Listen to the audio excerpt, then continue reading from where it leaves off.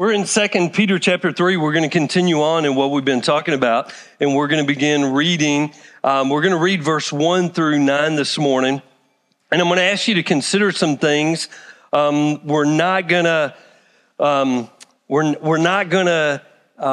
take things as deep as what I would like to for the sake of time, but I think it's really, really cool when we look at chapter 3 and where we are in verse 8 and 9. We're going to start in verse 1 because I want you to see the flow of this, and I want to tie things together. But this is what I really want you to consider this morning. Long-suffering for love. Now, as we get started this morning, we think about long-suffering and what is, and we'll talk about this a little bit more, but long-suffering, God's long-suffering and our long-suffering genuinely should be motivated because of love. So this morning, I just want you to think about long-suffering for love. Let's read verse 1. Well, I'm going to be reading in the New King James. It says, "Beloved, I now write to you this second epistle, in both of which I stir up your pure minds by way of reminder, that you may be mindful of the words which were spoken before by the holy prophets, and of the commandment of us, the apostles of the Lord and Savior, knowing this first, that scoffers will come in the last days, walking according to their own lusts, and saying, where is the promise of his coming? For since the fathers fell asleep, all things continue as they were from the beginning of creation. For this they willfully forget that by the word of God the heavens were of old, and the earth standing out of water and in water, by which the world that then existed perished, being flooded with water. But the heavens and the earth, which are now preserved by the same word, are reserved for fire until the day of judgment and perdition or destruction of ungodly men. But beloved, do not forget this one thing." We're focusing on verse 8 and 9 now. "This one thing, that with the Lord, one day is as 1,000 years, and 1,000 years as one day. The Lord is not slack concerning his promise, as some count slackness, but is long-suffering toward us," or if I can just say you, us, make it personal. "The Lord is long-suffering toward me, not willing that any should perish, but that all should come to repentance." Now, we've mentioned this last week, but I want to reread Colossians chapter 1, verse 15 through 20. I'm going to read in the ESV. Just want to remind you that the scripture says he is the image. He is the image of the invisible God, the firstborn of all creation. For by him all things were created in heaven and on earth, visible and invisible, whether thrones or dominions or rulers or authorities, all things were created through him and for him. And he is before all things, and in him all things hold together. And he is the head of the body, the church. He is the beginning, the firstborn from the dead, that in everything he might be preeminent. For in him all the fullness of God was pleased to dwell, and through him to reconcile to himself all things, whether on earth or in heaven, making peace by the blood of his cross. So as we're reading this, I don't know about you, but as we're putting all these verses together, for me, there's just so much in it. With our study team, it's been a really fun time because just batting things off one another and just challenging one another. And for me personally, when I look at these verses, I just have all kinds of scientific things that are jumping out at me. I don't know if when you read these verses, you have the same approach or the same things are jumping off the page. But for me, what I want to do this morning is I want to just throw out some big scientific concepts from these verses. First, how the world came into existence. He mentions creation. And if you have, for most of your life, if you have believed the concept of evolution outside of design and a creator, then I'm going to really challenge your thinking this morning. And if I annoy you and irritate you and I kind of sandpaper you this morning, hallelujah. That's okay. Because what we're talking about here, the God of the Bible, there is this concept of how the world came into existence. We use the word creation. Second, collapse of and damage to the globe, the flood. And I mentioned last week that if you look globally, there's all kinds of historical references and part of traditions with groups that have all different kind of religious beliefs about a worldwide flood.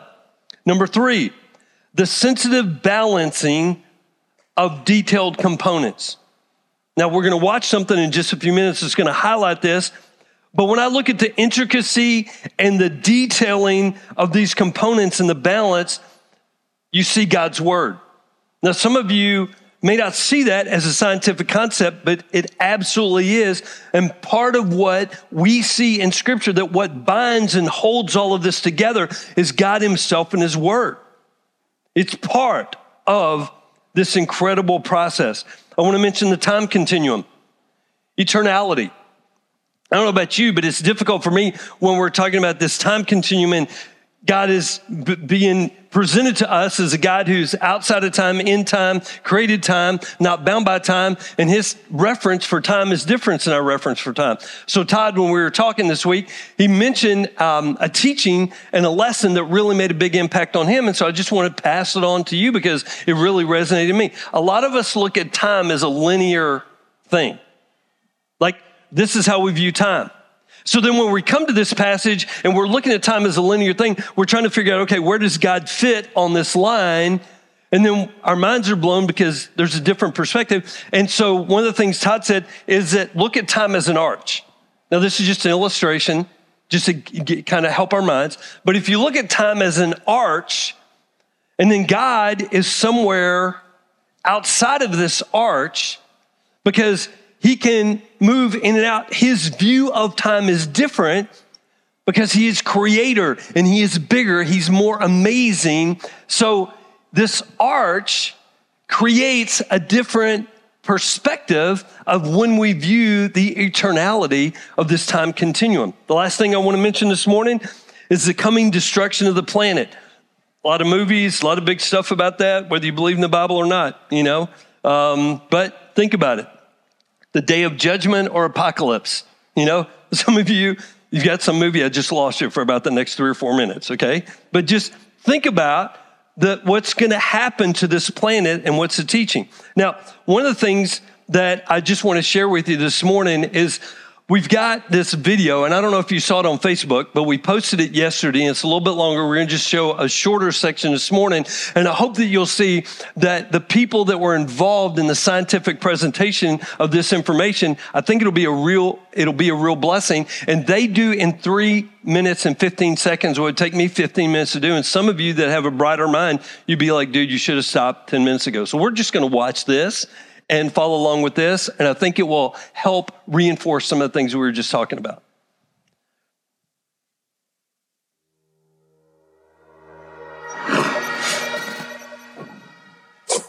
From galaxies and stars, down to atoms and subatomic particles, the very structure of our universe is determined by these numbers.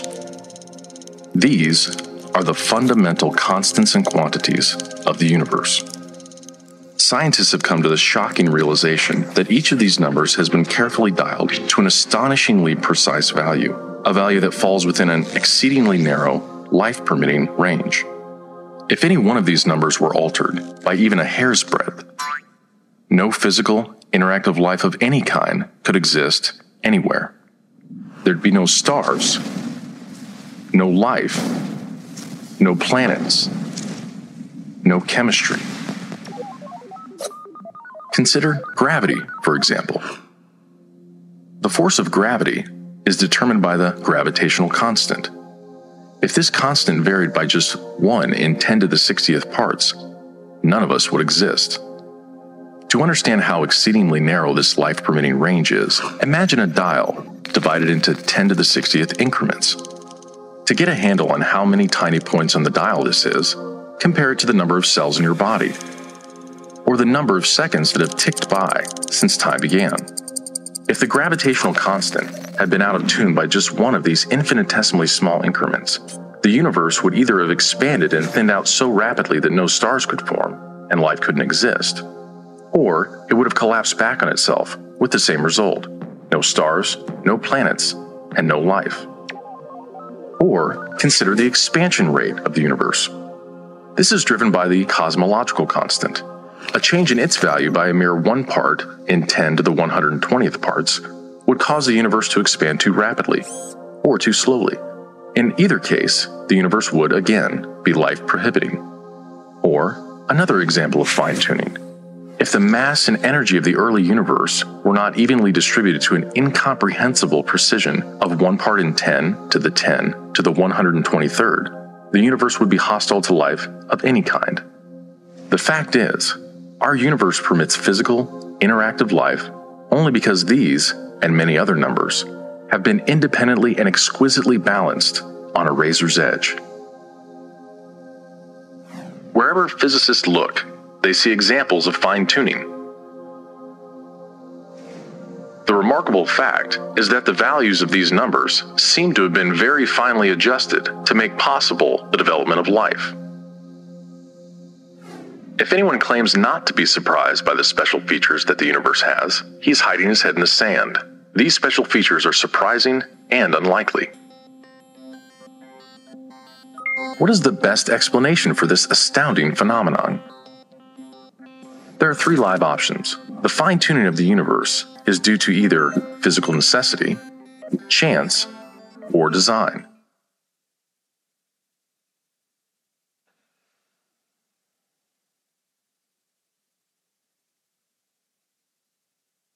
Mind-boggling numbers and consideration. What I want to do is just give you some words, and then I want us to tie some things together. Glorious, majestic, preeminent, all-powerful, holiness, eminence, pure, praiseworthy, exaltation, magnificence, stupendous, or just a few words to help us understand the reality and the presence of our holy creator, designer God. As we think about these things, and even as Peter was proclaiming to this group of people, I feel like that one of the things that we've lost within the American church is the mystery of God. God is incredible. If you're here this morning and your religious experience, your view of God, if you can put God in your little box or your little lunch bag and he fits in there nicely, then you've got a misconception of the God that we are talking about, because he is absolutely mind-boggling and incredible. Our God is a mysterious God, and the gospel that we are talking about this morning is still a mysterious thing. It's even hard to comprehend because the level of grace, the level of investment for our ability to repent and enter into relationship with him is not just a trivial small thing. It's incredible. And what I want us to be the kind of church family where we can just revel in and we can celebrate the mystery of the greatness and the holiness of God. Some of you, when you come and you talk to us and you ask some deep questions, or when I'm sitting in a Bible study and we're reading a passage and somebody makes a statement and I'm just kind of like, wow, I have never, ever considered that before. I've had people look at me and go, Pastor Tim, what? I'm like, no, I see the world, I see the scripture through my lens, my experience, my education, my personality. So I'm in Bible study with somebody else and the Holy Spirit reveals something to them. I'm just like, that is beautiful, because we serve this incredible, big, mysterious God that his spirit is alive and working in this world and in our lives. I am not trying to fit God in my box. I'm just trying to be in his. And there is great comfort in that. Let me read Isaiah 55, verse 8 and 9 in the New International Version. It says this: "For my thoughts are not your thoughts, neither are your ways my ways, declares the Lord. As the heavens are higher than the earth, so are my ways higher than your ways, and my thoughts than your thoughts." This is what I really want to present to you this morning. I want you to think about this in light of what we're talking about. There has been, if you've been paying attention, now it's more of an underground thing because it's not going to be in normal media, the normal media trail of information.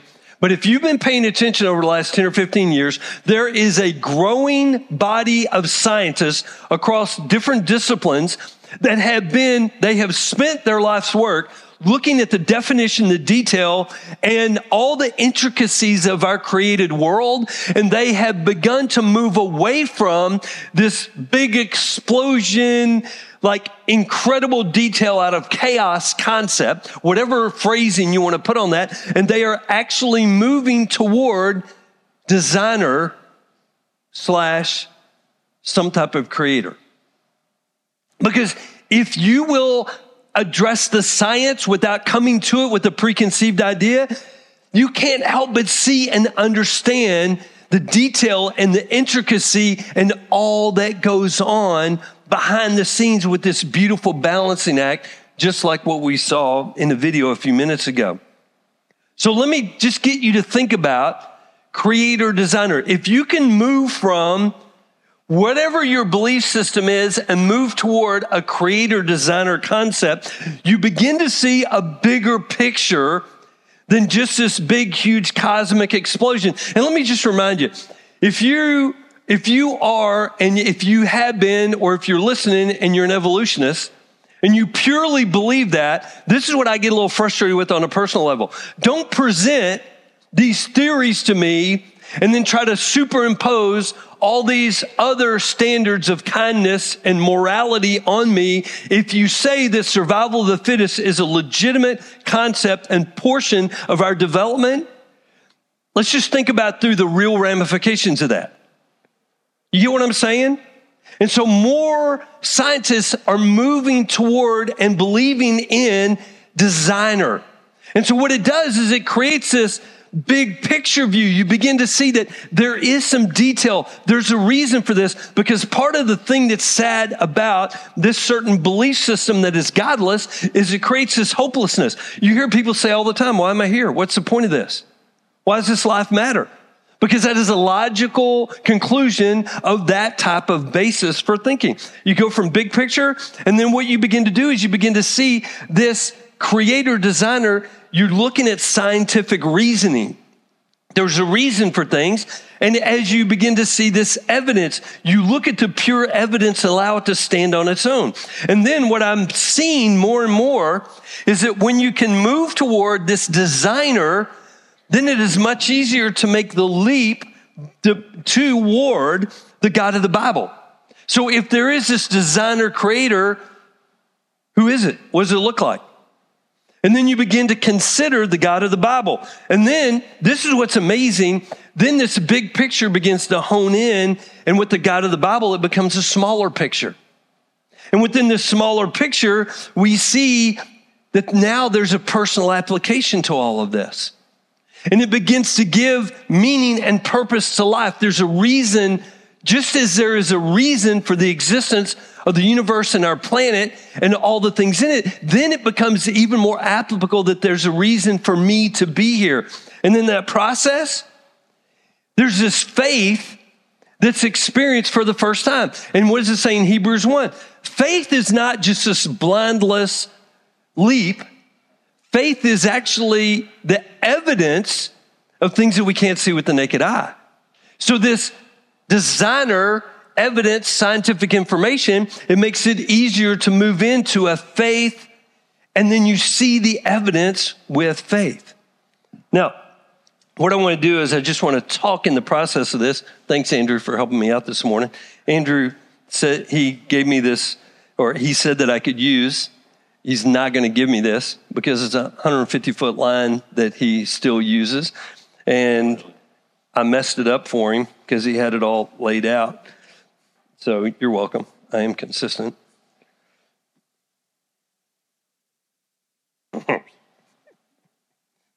Yeah, that's exactly what he didn't want to have happen. You're welcome, Andrew. So I just want you to see this. I want you to get just trying to give you a visual picture. Oh, sorry, Caleb. David, new bulb. So look at this. We're talking about the long suffering of God. Look how far he's out. I think that he's got enough out there that he could probably go out the door and probably to the end of the woods. I want you to view this as God's long suffering. It's been a long time since I pulled the line out. We did it one time at the Stone Chapel many, many years ago. And then I want you to look at this as, for us, this is our long suffering. And for some of you, this is way bigger. You're sitting there going, no, that doesn't represent mine. Mine's a lot thinner and shorter. My flashpoint, no. I ain't got some of you would be happy with this level of long suffering. But what I'm trying to show you here and just trying to give you an example is it's difficult when we come to these passages because what we naturally do is we interpret what we read through our own lens and our own life experience. And so what I really want to challenge you with this morning is that God's long suffering is mind-boggling. It's different than ours. And what's crazy here is you take what he's talking about the scoffers and the false presenters, the false influencers, the ones that are throwing these stones, they're actually taking God's attributes and trying to use them against him as an accusation instead of them embracing the beauty of why he is what he is. So let me read it. Let me give you the Greek meaning for long suffering. To be patient in bearing the offenses and injuries of others. To be mild and slow in avenging. To be long-suffering, slow to anger, and slow to punish.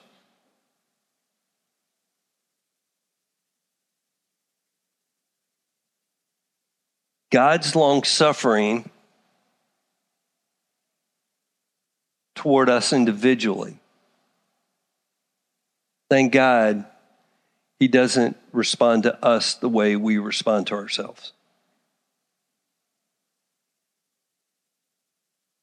Thank God we are here this morning and he is not executing judgment or punishment on us now for what we've already done up to this point in our lives. Long suffering that is different than our definition. Peter is contrasting the eternality of God with the impatience of human expectations. One of the things that a lot of us have in common this morning is that we are very impetuous. We don't like to wait.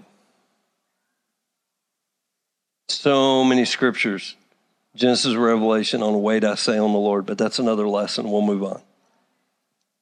The Greek meaning for repentance here is to come to the point of repenting or to actually be brought to repentance.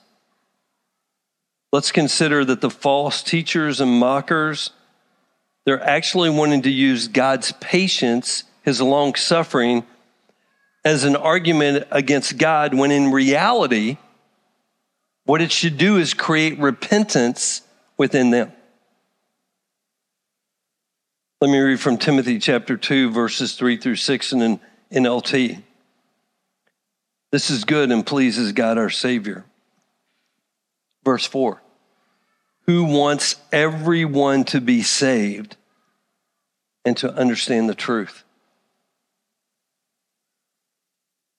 Wants everyone to be saved and understand the truth. For there is one God and one mediator who can reconcile God and humanity, the man Christ Jesus. He gave his life to purchase freedom for everyone.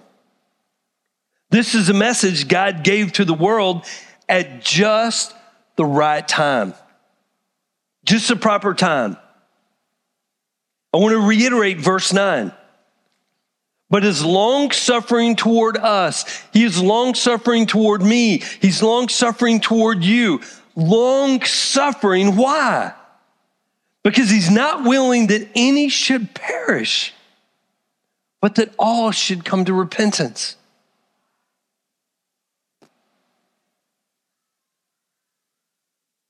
We can't even comprehend the type of love. It's difficult for us to grasp the long-suffering approach of God, and yet encapsulated and part of that motivating push, what propels his long-suffering is his great love for us.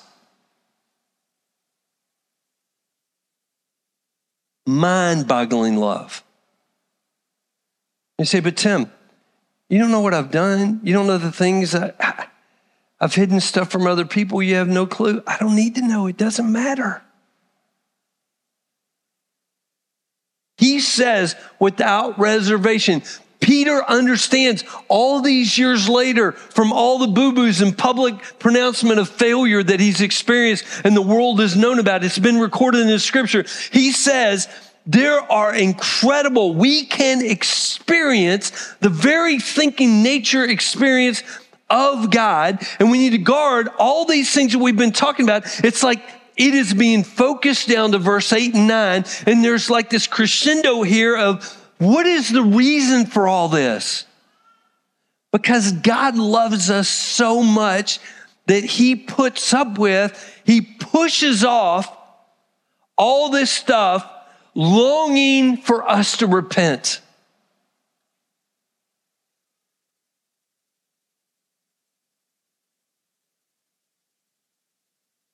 God has a much larger desire for people to turn to him than we can even comprehend. Father God sent his one and only Son to make a life-changing, forgiveness-oriented, spiritually transforming relationship possible. New American Standard 95 version, I want to read John 3, 16 through 18 for you. For God so loved the world that he gave his only begotten Son. What does it mean, begotten Son? Unique, only one of his kind. Unique, he's the only one of his kind. That whoever, you, me, whoever believes in him shall not perish, but have eternal life. For God did not send the Son into the world to judge the world, but that the world might be saved through him. He who believes in him is not judged. He who does not believe has been judged already because he has not believed in the name of the only begotten, remember, the unique, the only one of his kind, Son of God. Hebrews chapter 4, verse 2 in the NLT. For this good news that God has prepared his rest has been announced to us just as it was to them, but it did them no good because they didn't share the faith of those who listened to God. In other words, another way of saying that, they did not combine what they heard with faith.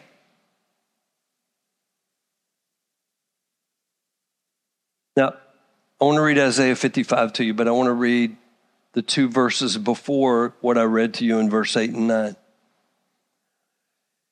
In the New International Version, seek the Lord while he may be found. Call on him while he is near. Let the wicked forsake their ways and the unrighteous their thoughts. Let them turn to the Lord, and he will have mercy on them, and to our God, for he will freely pardon.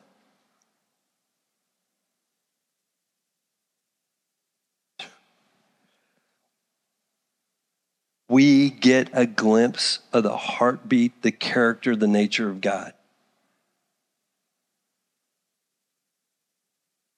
Peter says he is holding off, waiting for that next person to believe.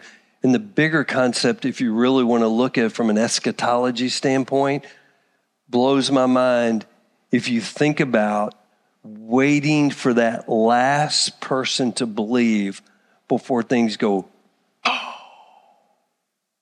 that last harvest of Gentiles. Some of you say, why doesn't God? There is somebody that has the opportunity to repent because God is long-suffering with our junk. Is it you today?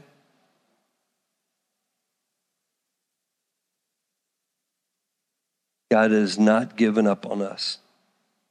He longs for us to believe, to trust, to have faith in his good news of repentance. Father God is long-suffering on our behalf, waiting and longing for us to turn to him in faith. This morning at home, Mark chapter 8, I was reminded. So with this, I'll close. What does it matter if you get everything in this world system? You attain everything that you've been looking for on a physical level, within your family unit, socioeconomic. What does it matter if you achieve everything that you think is going to bring you prominence, health, wealth, success, whatever your terminology is, and yet with that pursuit, you lose your own soul?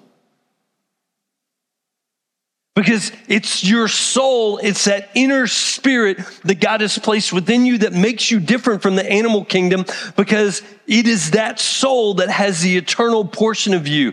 And to literally experience everything that you can physically in this whole world, and yet to lose your own soul, to be separated from God forever with that eternality component that's hard to understand. Is it going to be worth it? The whole reason that Jesus came and lived and died and did what he did, which is mind-boggling, is for each and every one of us. The scripture says, Peter proclaims it because he knows it. God, Father, is willing that nobody, he doesn't want anybody to perish, but to actually have the gift of repentance, to turn to him, turn their back on their own way, turn to him. That's what faith is.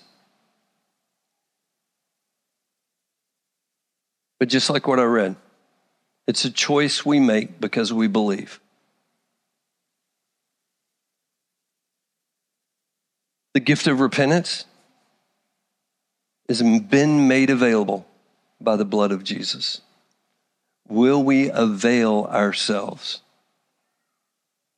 and seek his face and ask for forgiveness? Believe in him.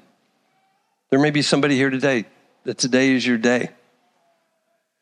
And can I just tell you what I've seen taking place over the last 10 or 15 years? More people within religion repenting of their religious ways and their earnings and their keeping track and their systems, and repenting and coming into genuine faith relationship with Jesus. And what I see happening is the Spirit of the living God comes and meets them there, and they know that they've been born again because the Spirit lives in them, and there's a transformation, and there's a genuine relationship, and they've been set free. Maybe you're one of those people today. So, Father, I thank you for what Peter is proclaiming to us. And Father, I ask for functional, life-altering repentance this morning. In the mighty name of Jesus, by your Holy Spirit that is drawing and sifting and working, I ask that you would purify us, that you would cleanse us, and that you would help us to be the kind of family, the kind of body, the kind of flock that Alan proclaimed earlier. That we would passionately pursue you. And I thank you that I get to experience repentance every day. I thank you for your long suffering. I thank you for your love for us. I ask that you would add to your church, that you would draw people to yourself by your Spirit today. Through your Son. Amen.